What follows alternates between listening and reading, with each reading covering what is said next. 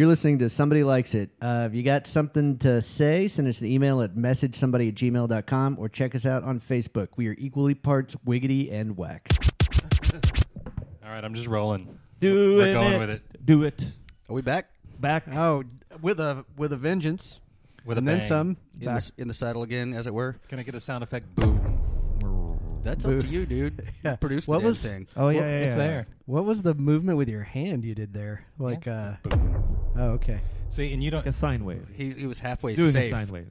Yeah, he's safe at home. I like this because it's like I'm kind of a time lord at this point because you guys in the room can't hear the, But you can. control. Yeah. it. At this point, You yeah. can visualize it and then just frankly just go make it happen. That's right.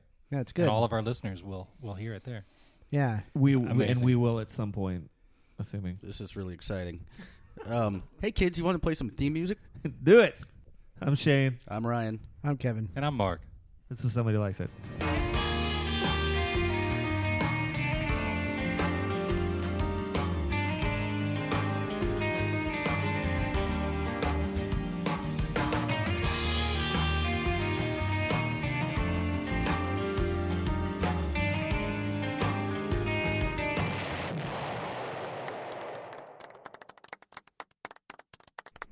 Here's a news item for everybody that I was digging into today because we haven't talked about Scott Stapp in a while, and this isn't Been a little bit. We have not. we haven't, and so I was gonna go and Has he been newsworthy? And No, we just well, missed he's it? always kind of newsworthy. You know, You just feel like whenever that guy's not in the news, there's just like it's a bunch of like leather pants just hanging in a closet somewhere. Right. It's sort of like when you have a little kid, like you know that the kid is being. I mean, not that I have a little kid, but you know the kid is being bad when you can't hear them. You know, like you're like, wait a minute, we should that's put, what like, that's little- what makes you nervous. We should put a little cat Yeah. bell on Scott Stapp, or maybe like a nanny cam that just follows him around everywhere. Right. But like, and so he'll be like really high on Adderall or whatever it was, and like using that camera to talk about UFOs. And so anyway, but I didn't find anything about Scott Stapp because I got stopped in my tracks with this headline: Guy tries to scam $25,000 in drum equipment by pretending to be in Nickelback. So. There was and by the way, I'm just trying to parse that headline, man. Like, yeah. I mean, $25,000 is kind of low if you're trying to scam. Or trying to scam it from Nickelback. He tried to get it from an Austrian company. Oh, he was trying to get like sponsored. He was just trying to get free gear. He was trying to get $25,000 is a lot of That's fucking money for a drum kit. For a yes. drum kit, yeah. So That's at least 2 toms. That's like a Neil Peart like rotating drum kit. yeah. Oh, well, something like that. But remember we talked about this before. I was just remembering when we did the Poison episode that there was a story that I had read about a guy like Pretending to be one of the guys in Poison. Ricky Rockman, the drummer from Yeah. Poison, who got like charged with like rape and assault charges, and then it came out that it was some guy like impersonating him. Well, this isn't quite that bad, but this guy, he tried to convince this Austrian company to send him all like $25,000 worth of drum equipment and then charge it to the guy in Nickelback, but somehow he was caught. Lord Well, it knows. sounds like a well thought out plan. Right, yeah. Now he's got 2 felony fraud related charges, but I don't know. And the best story in jail. Yeah, in prison Well, when people are like, "Hey, what are you in for?" Yeah. Well, I'll tell you. It's a pretended fun to be story. in Nickelback. He'd probably get his ass beat worse than like a Just for child that. molester. Yeah. Yeah. Well, okay. So the other thing that I wanted to talk about.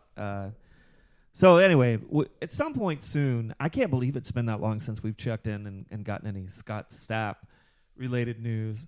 But the other thing I wanted to talk about was the fact that U2 is being sued right now by a British songwriter named Paul Rose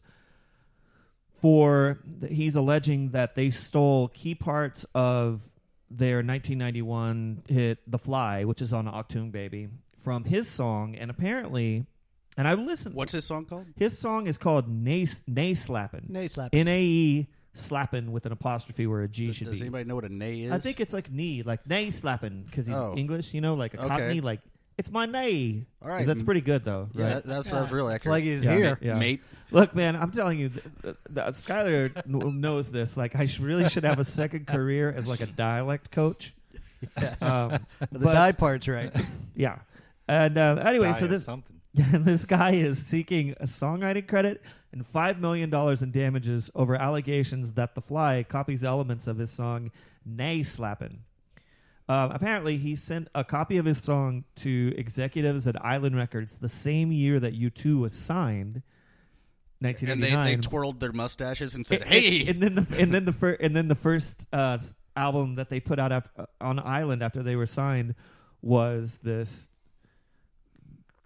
The Fly that contained The Fly. Yeah, so So what has this guy been doing for the past 28 years? right, and so 26. 26. Let's be fair. He was worried about ruining his career by accusing one of the world's most popular bands of ripping him off.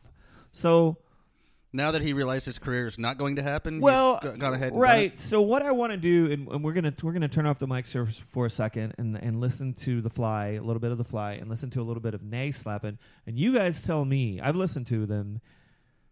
There is some minor similarity in the beginning, but Well, I'll go in with open ears. What I want you to tell me is if you think that this guy actually had a career that he was in danger of wrecking over the last 26 years. So, Mark, let's listen to it. Yeah, we'll play a clip for the folks at home as well.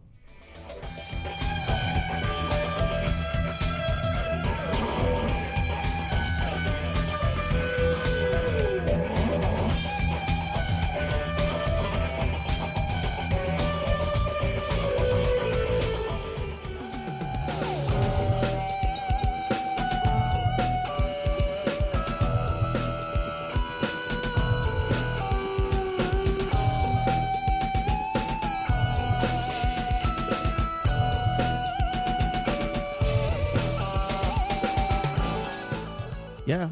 I mean, okay, it's a little bit analogous to Elastica and Wire, except for, like, Wire was a well-known band at that time, and nobody knew who the hell Paul Rose was. And Yeah, I mean, so here's the thing. Like, the riff that the song is built off of, he kind of does that in the beginning, but he doesn't do it the same notes. But that one's very easy. I mean, one could see how anyone could build a little riff off of that. But then there's that little solo part that's sort of integral to the song. That's fairly exact. It's like note for note. Yeah. Hey, is there any truth to the rumor that Marvin Gaye's estate is filing over this? Yeah, I think that's probably why he came out of the woodwork, by the way. Yeah. But okay, so you say that the solo kind of adds I don't think fuel it's. to the I don't fire think it. there, I don't but- think. Yeah, I think I it mean- adds fuel to his fire. But the fact of the matter is, that's not the fucking song. I mean, But it's I not mean- even close. Well, no, to it. that's If- it's if like you it's like know- a third-rate Joe Satriani. Yeah, it's song, like but- Steve Vai, Joseph. It's like Steve Vai, Eric Johnson, Joe Satriani, Paul Rose. Well, I like I'm the sure name at the of it. time, like he had people going like, "Oh, you're the next one." I'm sure. And I like that the name of his record is Homework. Like, that's what it was called. Well, it sounds like it. Yeah, it like- sounds like he spent a lot might- of homework. They might have needed to workshop that title. Yeah, maybe. Yeah, just a little Nay bit. slapping or homework. Both. Yeah. I mean, I would say that just based on the key that he's playing in and the fact that he's doing solo work, I mean, it's a scale. He's Yeah, I mean, there's a good chance that it's coincidental. But regardless, He would have to prove that U2 actually was exposed to that work and either knowingly or unknowingly ripped it off. What was the George Harrison song that My Sweet Lord, and what was the song that going to the chapel. Yeah, and they even arrived at the conclusion like he probably didn't do it on purpose, but he's definitely heard that song. Well, but here's the difference between that and what we're talking about right now is that George Harrison, like My Sweet Lord and Going to the Chapel, that melody is the entire chorus. I mean, they're the same. That's the same melody through the chorus. This is just a little bit of a solo in the beginning of the song, and a little bit of that. By the way, in the It's riff, about the first 30 seconds are Right. I could easily see how he'd go like, dude. That's right. awesome. But then after that, they diverge and they become two completely different works. I mean, and completely fucking different. Well, yeah, Okay. one of them is a pretty good song. so and the to other my one- previous question, what's not. the guy been doing for the past 26 years? Why now? I think. Yeah, he was like embarrassed to sue them back. I think probably I wasn't really kidding. Like I think he probably saw that whole blurred lines thing recently and decided like I'm gonna go and the Led Zeppelin thing with Yeah, he saw like, oh well, maybe it's time to cash in. Yeah. Even if he gets a tenth of what he asked for, Or maybe homework stopped generating income for him, and he just thought, Right. Yeah.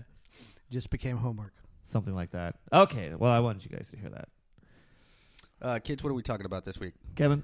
Yeah, so this week was my record to pick, and I chose a record by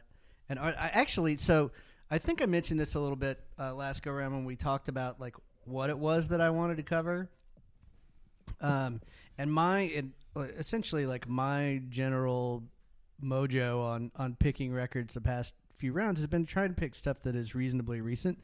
So we take trips in the Wayback Machine from time to time. This is very recent. That's always fun. But this one's actually still like in the hey, this just came out displays in the record store, and it's a solo release by an artist named Allison Crutchfield.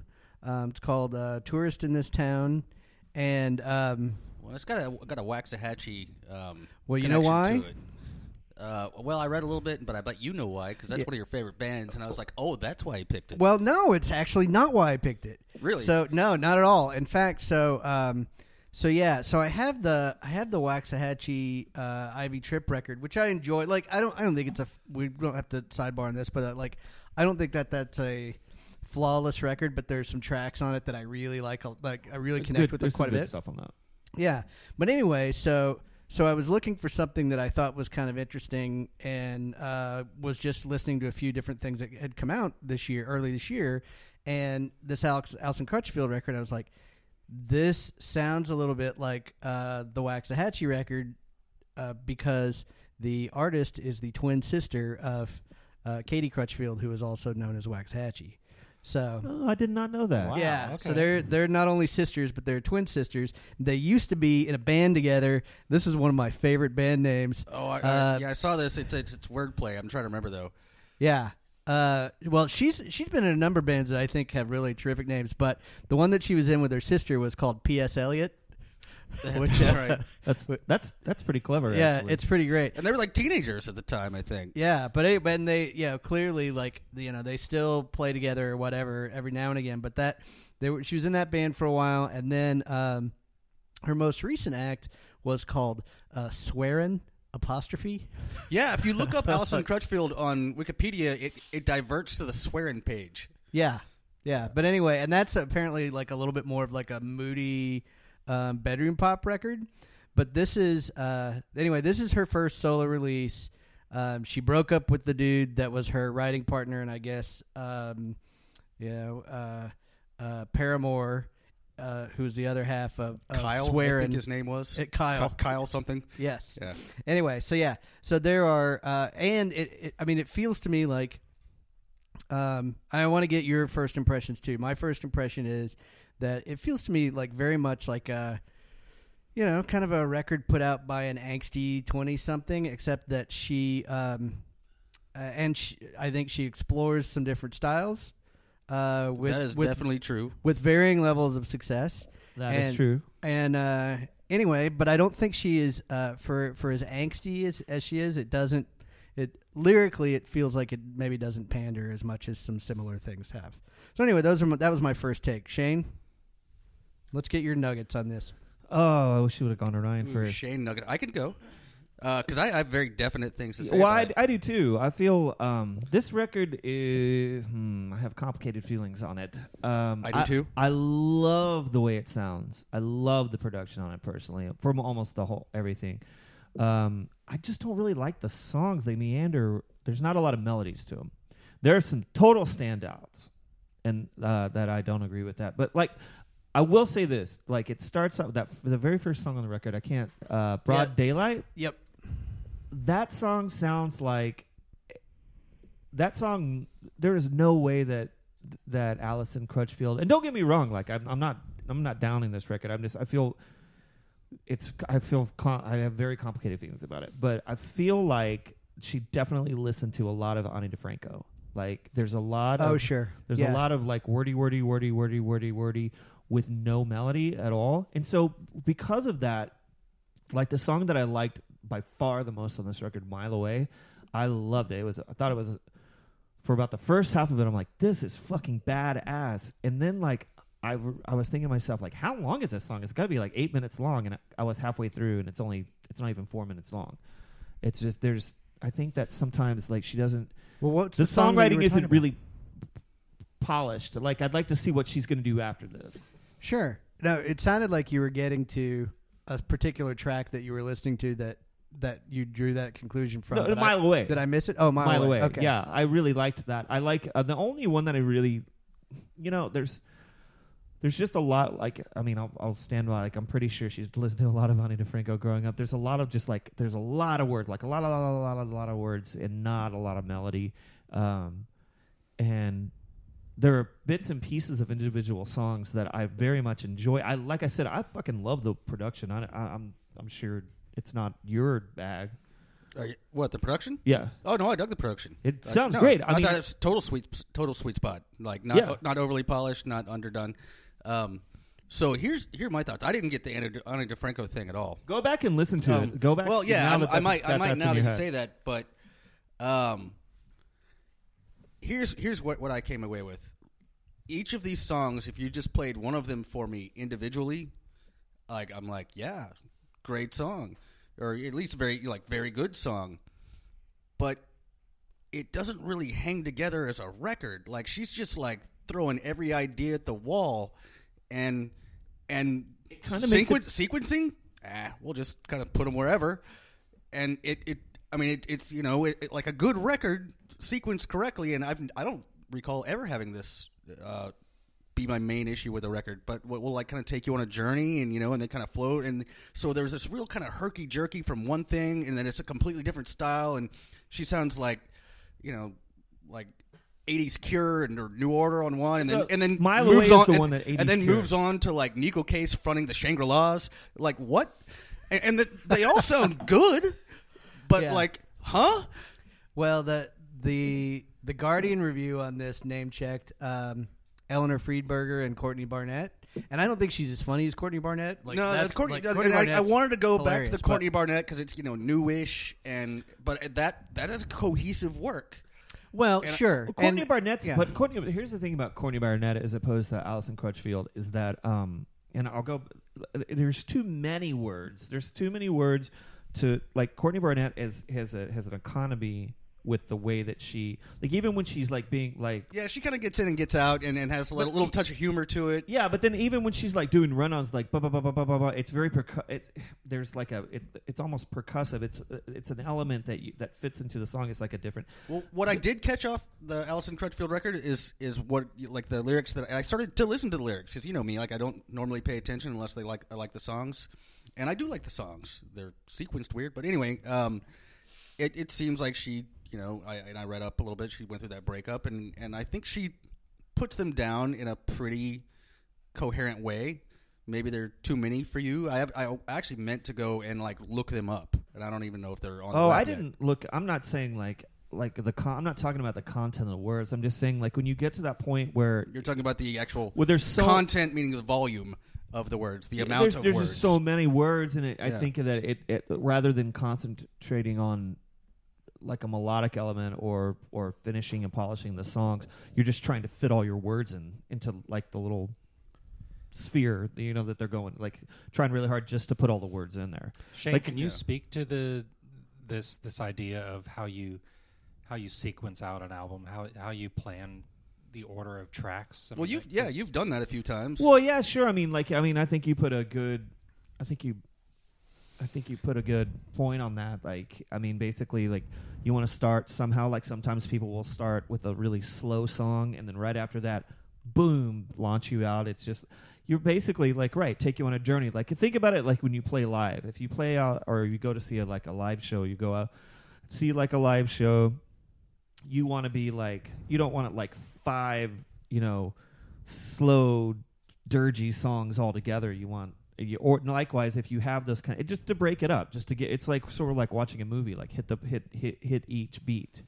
Well, what I was going back to when I was trying to figure out, like, it was unnerving to me, like why it was that the record was so jarring when I did like pretty much every song, but just not in the order they were in. But I kept going back to like when I would, in the 90s, particularly when I really liked a girl, I'd make her a mixtape. You know, we were starting a date or whatever. I'd make her a mixtape, and I'd stay up till 4 or 5 in the morning, like going back and like listening to like this song and how it bleeds into the next song, and if it makes musical sense. And it doesn't sound like anybody even attempted to do that on this. Yeah, I mean, the other thing about sequencing is you always got to make sure that you leave time for couple skate. Like that's true. You gotta get that in there. There's probably one of those on this. Yeah, no, the reason, like, I want to circle like back. Probably, I want to circle back to the Courtney Barnett stuff for just a second. Not to compare the two artists, but I do think like kind of the greater point that was, and I gave you those two names out of the Guardian piece, totally out of context. But the gist of what the author of that little bit from the Guardian review was sharing was really not so much that it sounded like exactly like either one of those artists, but like that it sounded like maybe she'd been listening to those artists. And I think that it feels like there might be a kernel of truth in that. The other thing is like, if she and her sister didn't already sound exactly alike, like if they weren't twins, they would sound like they were separated at birth. Like there are just a lot of similarities. I think she sounds like, Shane, you probably know this. Who's the lead singer of Velocity Girl? Sarah Shannon. She sounds like Sarah Shannon on a lot of this to me. I could see that. I didn't get that, but not like thinking back, I could kind of see. Why don't we listen to? Yeah, let's listen to one of these. So the first one I'd like to play is the one that I guess is arguably the single, which is I Don't Ever Want to Leave California. That's the one song that she's got a melody in there, like a really strong one. Darling, you're too mid-Atlantic. The bright red doors, you're firmly planted in the archway of your make-believe world. We're pretty far away from Philadelphia. That's fine, 'cause I'm really starting to hate you in any ways I look into. I keep confusing love and nostalgia. I don't ever want to leave California.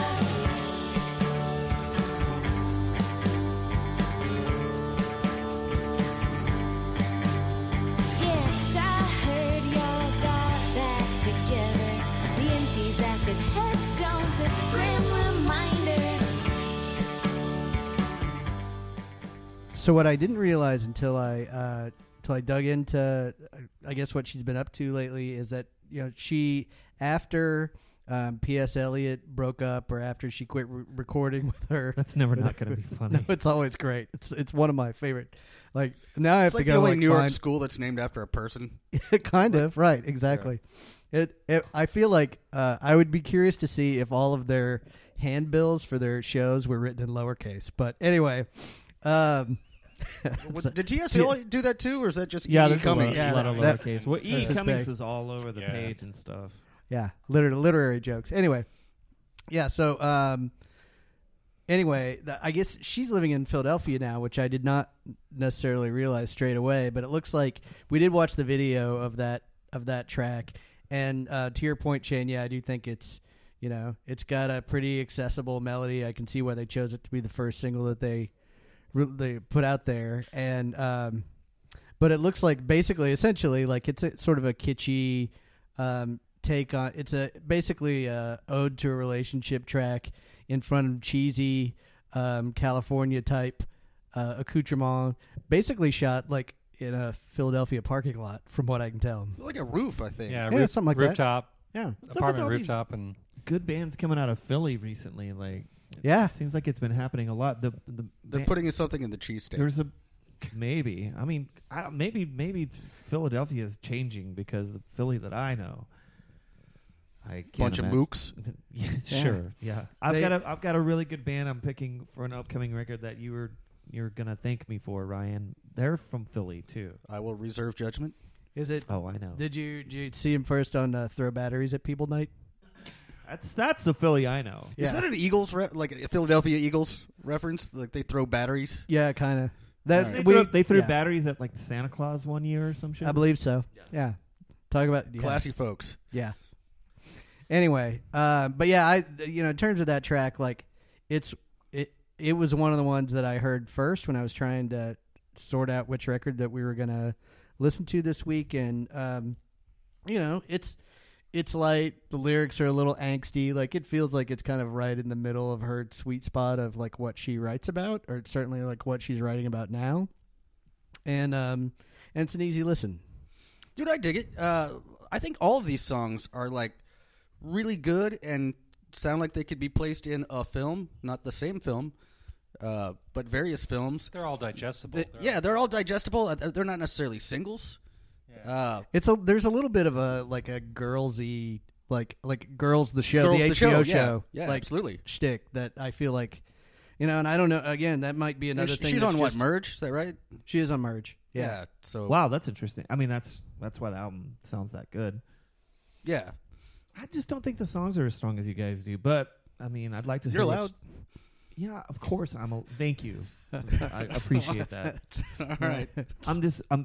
As far as I know, we're supposed to sit here and talk about our feelings about a particular record. So, I'm You're not supposed to talk about my feelings, Shane. This week on Ryan Ryan's likes it. feelings. yeah, We should have like a little side program. yeah. Ryan likes it. Let's deconstruct what Ryan thinks. We'll just make you listen to a song, and then the three of us will like sit around and then try to think to come up with how you're going to feel about the song. Yeah, You I'm come sorry. back in. I just have to mention this. Have you noticed that there's like a Milo behind Kevin's head on the dry erase board? What is Milo? The Descendants character, like Milo goes to college. Oh, yeah. Except for this one has hair. But, Yeah. But it essentially was that on purpose, Mark? Do you have any idea what that's in reference to? There's also, it says next to I'll it, tell you off the air how that got up there. it says budget, $, $, $, yes, please. Anyway, That's- I'm gonna makes a lot of segue from the theater of the mind discussion that you have going on right now, and circle back to in this case the Pitchfork take on this record. And as much fun as I have taking a ball peen hammer to Pitchfork reviews, I think there's a little section of this one that is especially apt right now. Basically, the guy that wrote this said, like her sister, Crutchfield has a knack for sardonic observations designed to bore through the bullshit of young adulthood, mostly emanating from other young adults, which I think is almost always true of young adulthood. With less room for stormy punk guitars, Tourist proceeds with a new lightness of touch. Instead of steel plating her tongue, the music consoles and reveres hard-on-sleeve lyrics.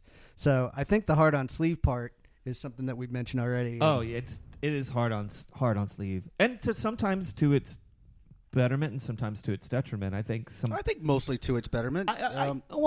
So bear with me when I say that.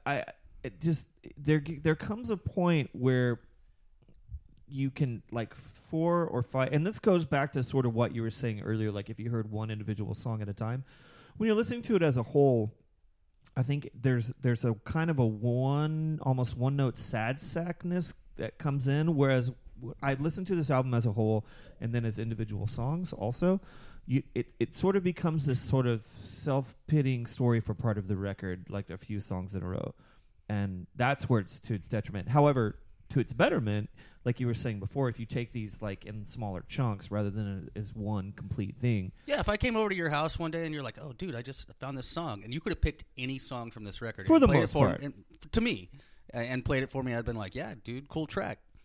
And then, but trying to hear it as a cohesive whole, well, maybe not. And I kind of give her a little bit more of a flyer on like the kind of one note thing, it being like all about this one breakup, because I've gone through a couple heinous breakups and they took me a little while to get past, and it's probably her just working some shit out. Well, it's not bad. I'm not, and I'm not in any sense saying that at all. And it's not like bad poetry, she can write. No, she can. I was going to say the woman can obviously write. I mean, and there's some humor in there too. I mean, there's a fair amount of that.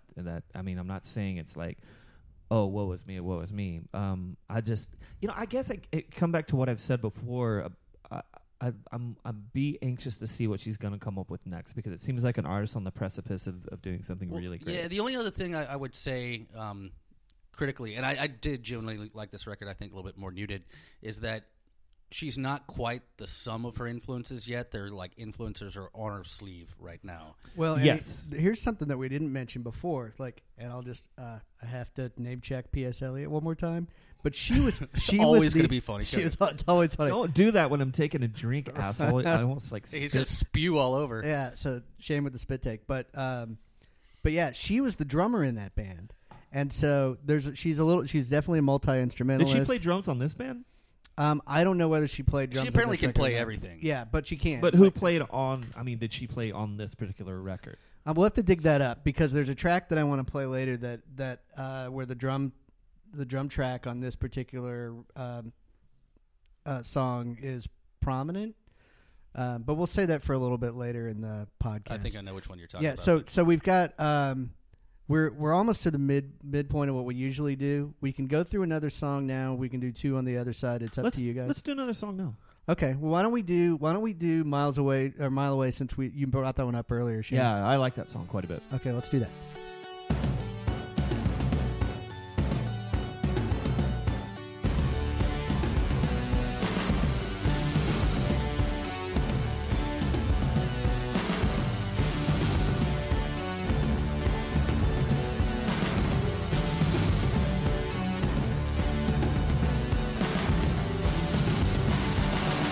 You walk up to me contentious and permit me to finish talking. I'm distracted by your presence. You scream over every sentence. You were standing too close.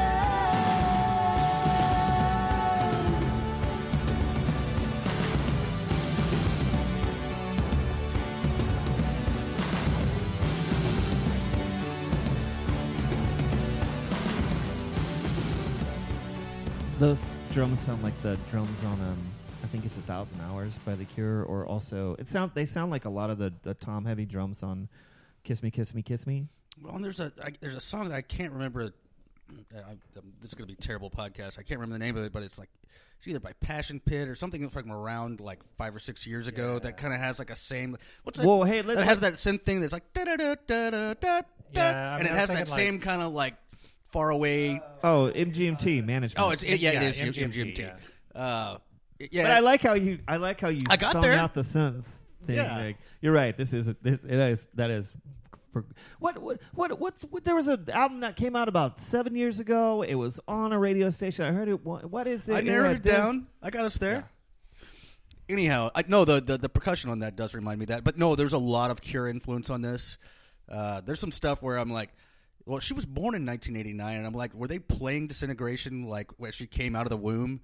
Because there's some It came shit out on in this. 1989. Yeah, there's some shit like on this that it's like directly just taken from Disintegration. Which, don't get me wrong, I fucking love that record, but what's the shelf life on that stuff too? It's like, and this is a weird analogy, but it's like, so give or take, and this will never hold up to scrutiny, but like give or take, it feels like for example, fashion, like things come back around like once every like 20 to 25 years. that's true. And so in I music, think you can wear a skinny tie again. well, sure, and often do.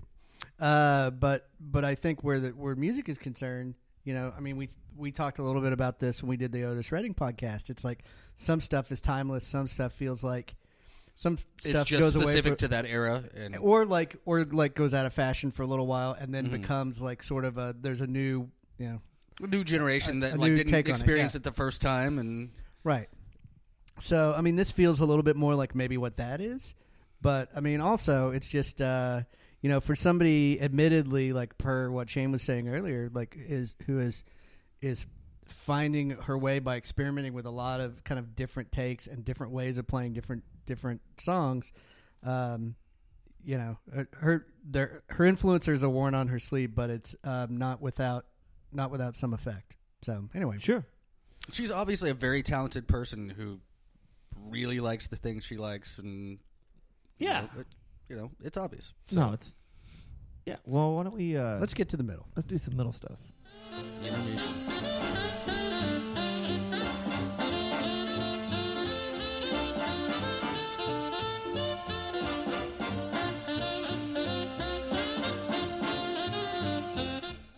So we skipped an important segment in this week's show, and that is Celebrity Death Watch. Oh yeah, Wapner. Did Paxton. Wapner die this week? Wapner died. Wapner did die Yeah. at the. Uh-oh. Yeah, Wapner. 97. And when will the senseless killing stop? Yeah, the other one was Bill Paxton, Yeah. Yes. who, it turns out, and I didn't know this till this week, directed maybe the weirdest video that MTV has ever shown, certainly in its early days, and that's a little thing called Fish Heads. Oh, Bill wow. Paxton directed He Fish Heads? directed Fish Heads. So I shared it with Mark, and Was that on anyway, he purpose? was like, oh, I just watched that recently. Why is that? And I was like, because Bill Paxton directed it. So Mark has a little intel on it, but let's go ahead and watch the video, and then we'll get into discussing it on the other side. Fish heads, roly-poly fish heads, eat them up, yum. Fish heads, roly-poly fish heads, eat them up, yum. In the morning, laughing happy fish heads. In the evening, floating in the soup. Fish heads, roly-poly fish heads, eat them up, yum. Ask a fish head anything you want to. They won't answer, they can't talk. Fish heads, roly-poly fish heads, eat them up, yum. I took a fish head out to see a movie. Didn't have to pay to get it in. Fish heads, What the hell was that? Squirrel fart action hero. Like, I don't know, man. Like, Actually, the sad thing is like I do kind of remember that video. Like that's anyway. It's not like Oh, not it's like been you, like I've never 30 seen years the- of- I've heard that song many, many times, but I've never seen the video before. well, apparently it was yeah. like the most popular song in Dr. Demento's history, which makes sense. Bill Mumy directed Mummy, yeah. that, or co-wrote that song. If you guys don't know who Bill Mumy is, he was I don't know he who was that in is. Lost in Space. He was the redheaded kid. He was also in the Twilight Zone. I can't remember the name of the episode, but he's the one that he's the little kid that can control everything with his mind and Oh, and everybody's turns scared the- of him? Everybody's scared of him, right? Yeah. Well, can I- the band is called Barnes and Barnes. I was kind of hoping that they would open a bookstore and call it Barnes and Noble. I was waiting for somebody to make that joke. You're welcome. Anyway, yeah, no, I can't believe that he directed that. Like that's hilarious. I had no idea, Hey, and I do remember that from the early days of MTV. But and apparently, Mark was telling me he camped out at 30 Rockefeller Plaza to try to give this to Lorne Michaels or somebody. Yeah, so the quote from Bill Paxton himself was that I literally had to wait in the waiting room at Rockefeller Center for 2 days before anybody would even see me. And then finally they came out to take the 3/4 inch tape, one of those big honking fucking things. And I started to get up with them to walk in the back, and they said, no, you stay here. So, just 5 minutes later, they came out and said, come on back, we want to put you on next week's show. So, and then he got arrested. yeah. So essentially, what we're looking at are all the things that fish heads can't do, and how he brings one to a movie theater to see a movie with him, and he didn't have to pay to get the fish head in. Can I say something that I don't know if you guys have ever thought about, because that video is so weird and that's such a bizarre song. But put different lyrics in that. That piano melody is beautiful. It's a really pretty. It's a melodic song. It's a real no. It's kind of mournful, like in the minor key. Like it's a really pretty. If you can disassociate yourself from if you could take that album, or if you could take that song and just take out the vocals and take out the video, it's a really pretty Take out melody. the fact that fish heads can't go to an Italian restaurant and drink Or- cappuccino with Oriental women. Yes, well, all of that stuff. But I'm just saying that I don't think I've ever thought about that before, and I don't think anybody here has, because it's such a singular song. But it's a really beautiful song. The interesting, I mean, without those words. the interesting note that I saw on the piece that Mark pulled up about that song and him getting that song on SNL was that they played it 2 weeks in a row. So he sat there for 2 days. They finally whatever played it, and they're like, okay, come on back. And then they ran it that week, and then the next week they were like, well clearly we have to run this again. And he's in the video a bunch too, so I wonder if that was like his first major screen exposure. Oh, I'm sure. But like it really kind of fits in like the Mr. Bill idiom of that era of SNL. Oh, I like can just see that. completely absurd, like stupid shit that's kind of funny just because of the absurdity. Well, it's completely absurd. Now all I can think about in after I'd like let that out of the bag. Now I want to go back and listen to that song. Like I want somebody to do like a mashup and take out the fish head. I think you should make it your ringtone. Bill Paxton's real contribution to the cultural zeitgeist might have been the music video for Fish Heads, which is super weird. And everybody should check it out. Yeah, highly recommended. I've been walking around the house talking like Chet for 3 days. Oh, I was meant to bring this up. Did you spit in this? Well, like a couple of my friends when I was like in high school. I know where you're going with this. And you were still around. Well, Kevin used to pick on me a little bit, and my friends 'cause referred to him as Oh, Chet. what? Yeah, my friends referred to him as Chet. For like that whole scene where he's like, what is it with women's underpants? For God's sake, would you cover yourself? I just remember something about a dirty ashtray and a pork chop sandwich, maybe, or something. I don't know. It's been a long time since Yeah, I've it's seen been a that long movie. time since I've seen it. Yeah. Anyway, point is, We're getting a lot better now. Bill Paxton, who apparently was he was from Fort Worth, and actually I read this past week, which doesn't necessarily have anything to do with this crazy music video, but he was in the audience and saw Kennedy speak in Fort Worth before he went to Dallas on his last day, and there's a photo Oh, yeah, of I him saw that. in the crowd as a kid, like being hoisted up on somebody's shoulders. Anyway, it's crazy. Like, it's a small world after all. Rest in peace, Bill Paxton. Yeah, there you go. All right, should we get back into it? Let's do it. Let's do it.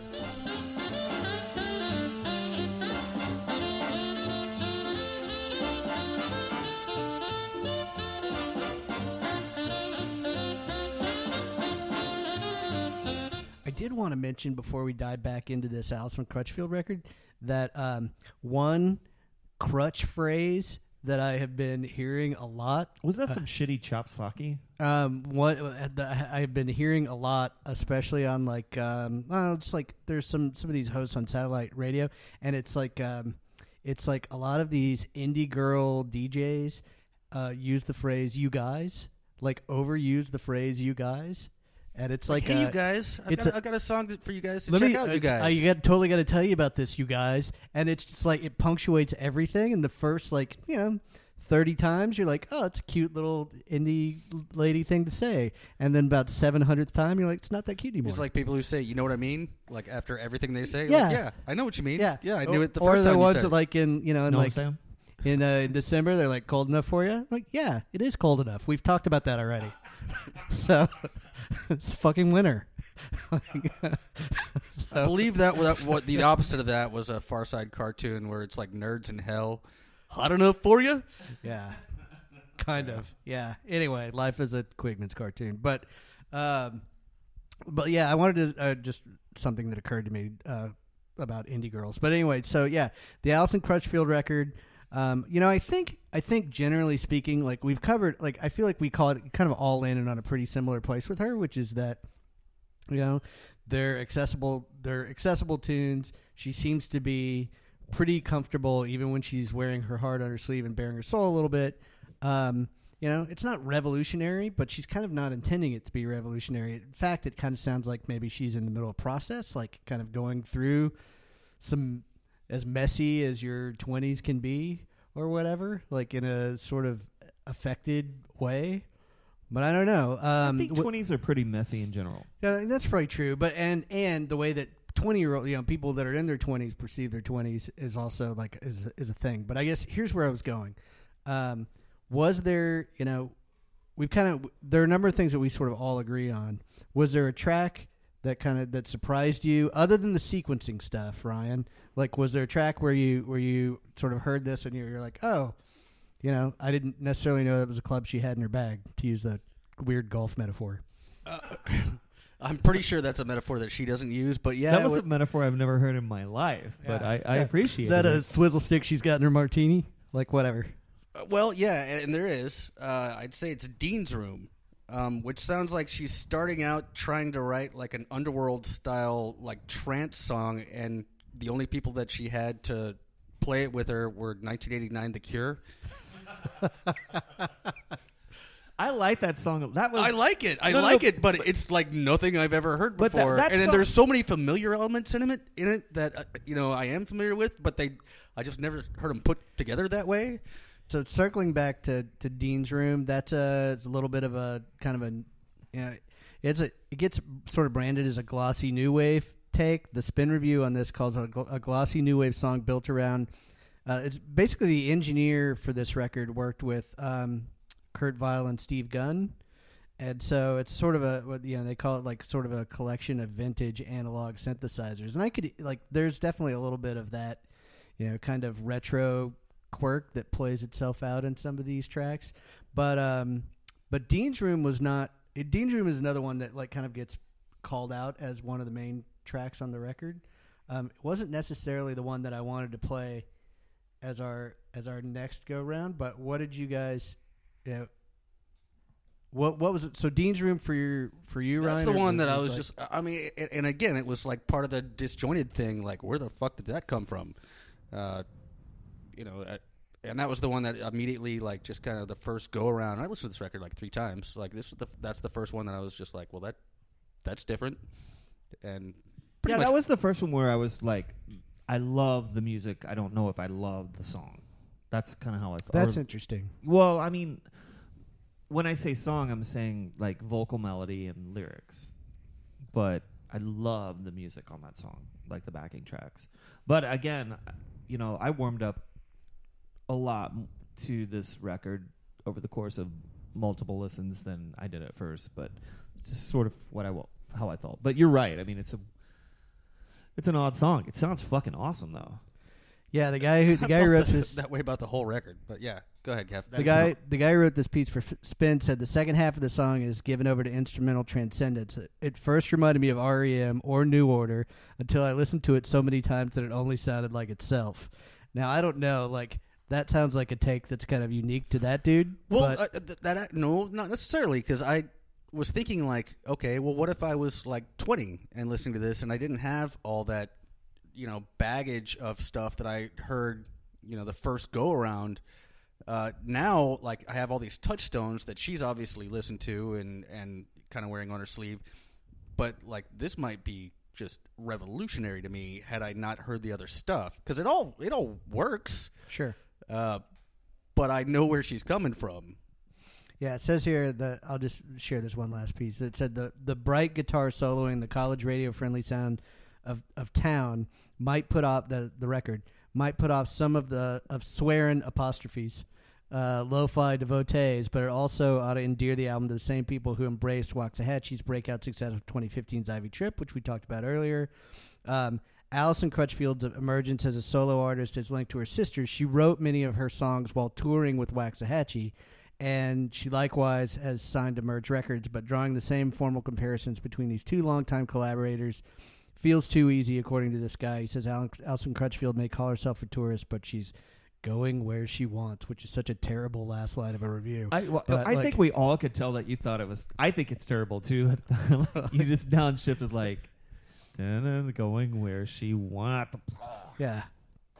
Well, Anyway. Kevin, what track do you want to play? So we could play that one. The one that I thought that I actually found myself like it meanders a little bit, but I thought the drum tracks on the last track, Chopsticks on Pots and Pans, were pretty interesting. Well, since we spoke about Dean's Room, why don't we A/B it and do a little bit of both, and we can come out and since we already touched on Dean's Room quite a bit, we can talk about the other one on the other side. But I feel like we should play a little bit of Dean's Room and then whatever we can do to make it difficult on Mark. Yeah, sure. Thanks. All right, sure. Yeah, let's spin a little bit of Dean's Room.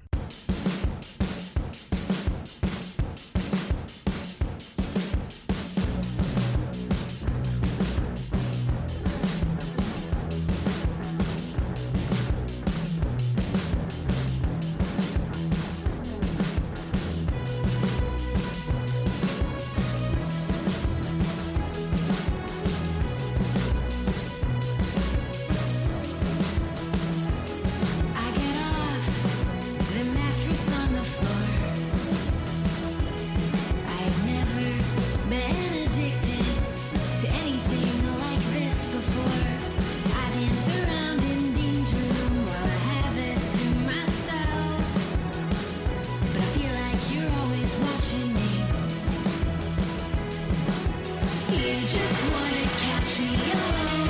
You just wanna catch me alone. You just wanna catch me alone. You just wanna catch me alone. Yeah, so that was Dean's Room. That's the one that really has gotten a little bit more, other than the I Don't Ever Want to Leave California. That's the song that's gotten a little bit more love. The song that I was actually thinking about, which is also kind of like led by the drum line, is Chopsticks on Pots and Pans. And so let's run a little bit of that, and then we can kind of talk about both of these I dig that tracks. tune. Yeah, Cool. Let's.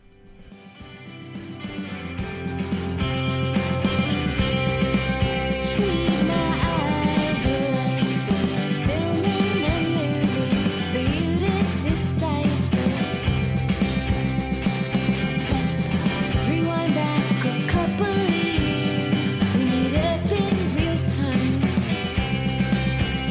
I know you're different now, and I'm still driving downtown like I did in high school.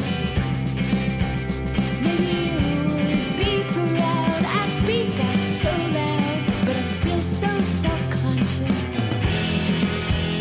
If I put it all together, it was really no time at all. If I ever pick you up again, I'll break everything out.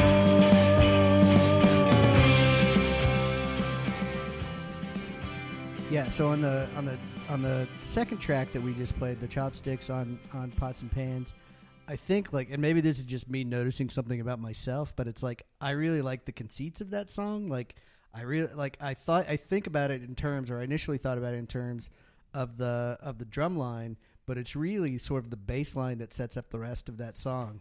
And I thought that was like Both are prominent. Yeah. It starts with like a really martial snare, right. you know, like a military march. Right. It's a yeah. Sorry.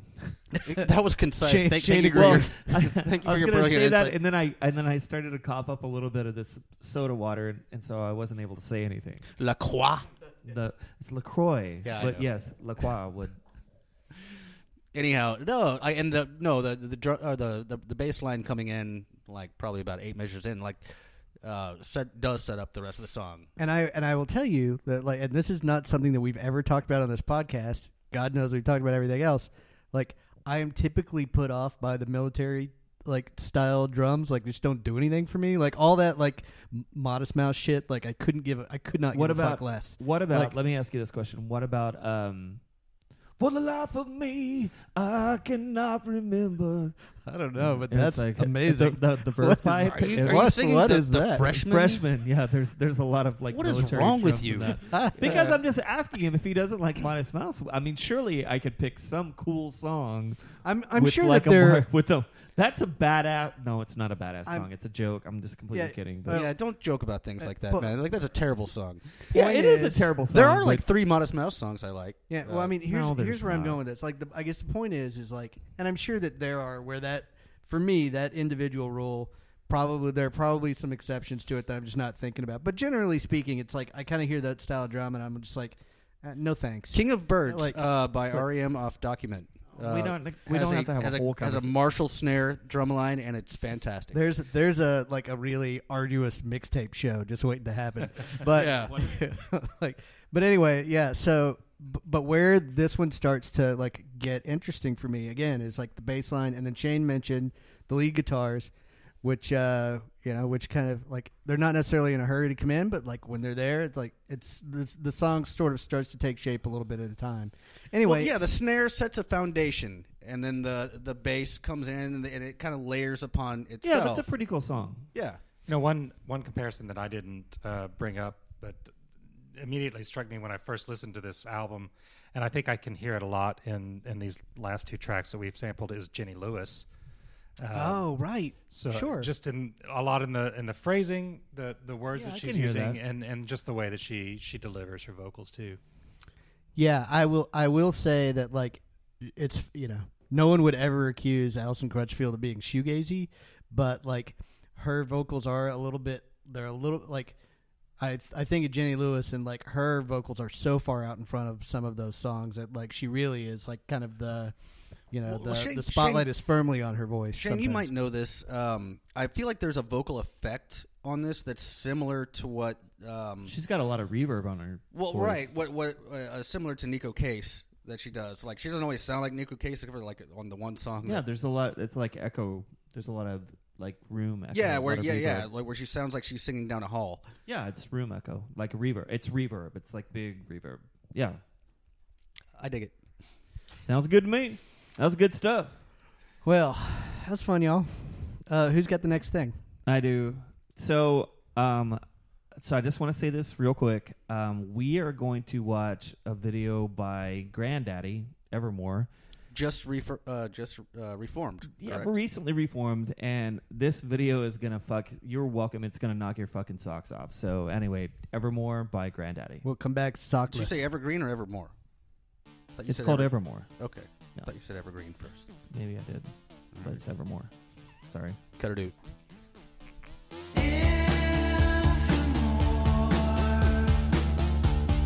Gone but not forgotten anyway.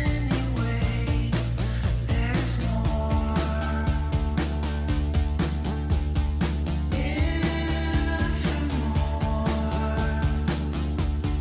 Lost but not for nothing here. But then, what for?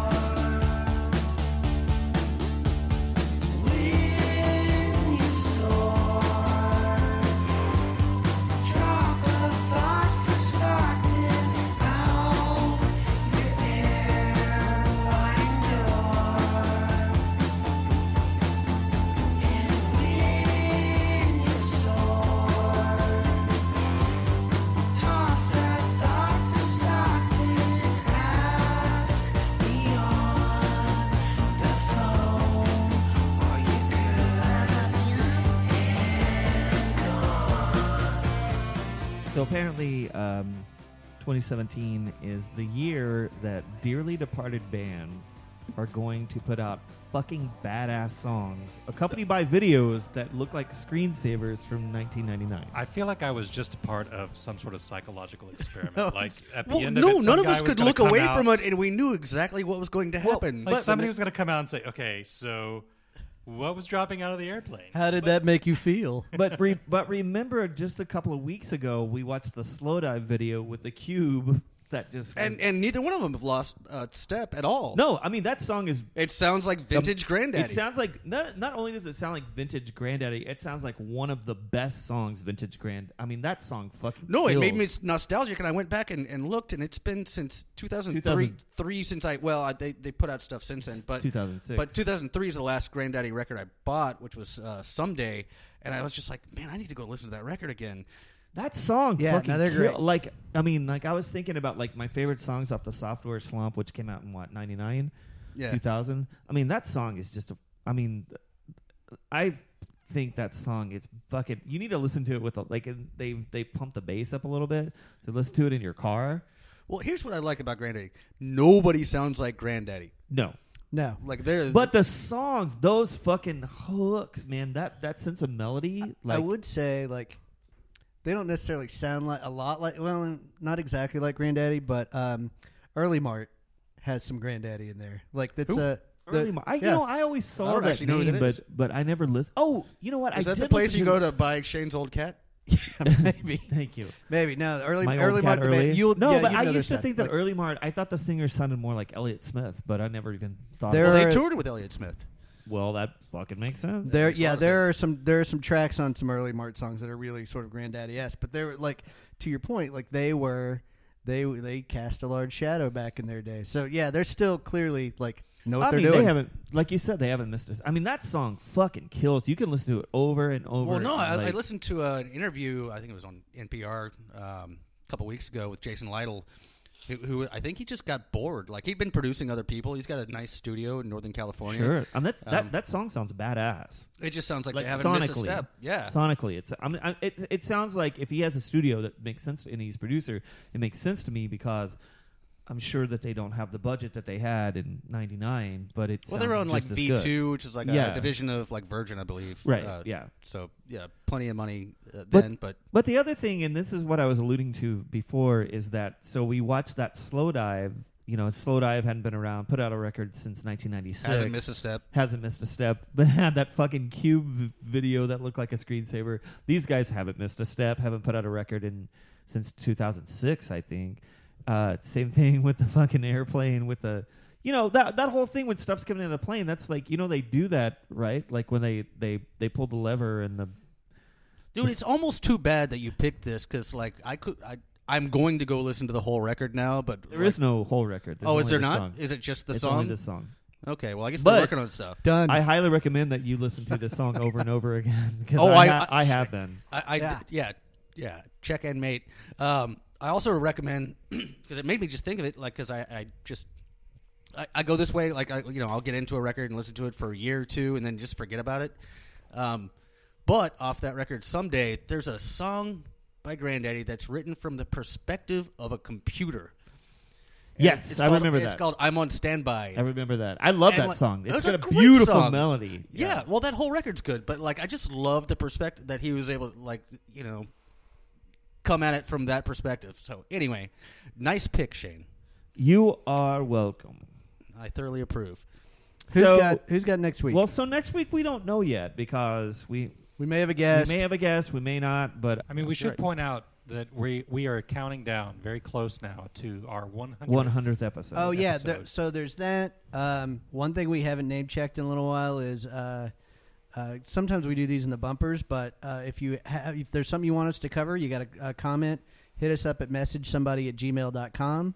Also, I don't know what the chances are that this is going to come out before South by. Probably slim. We can get it out. Okay.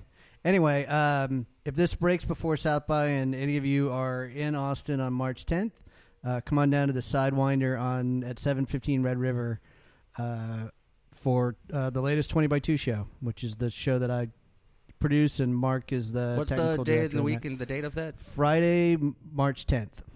So it's going to be a good one. At 7:15. Sidewinder. Is that what we said? 7 o'clock 7 o'clock. at the Sidewinder.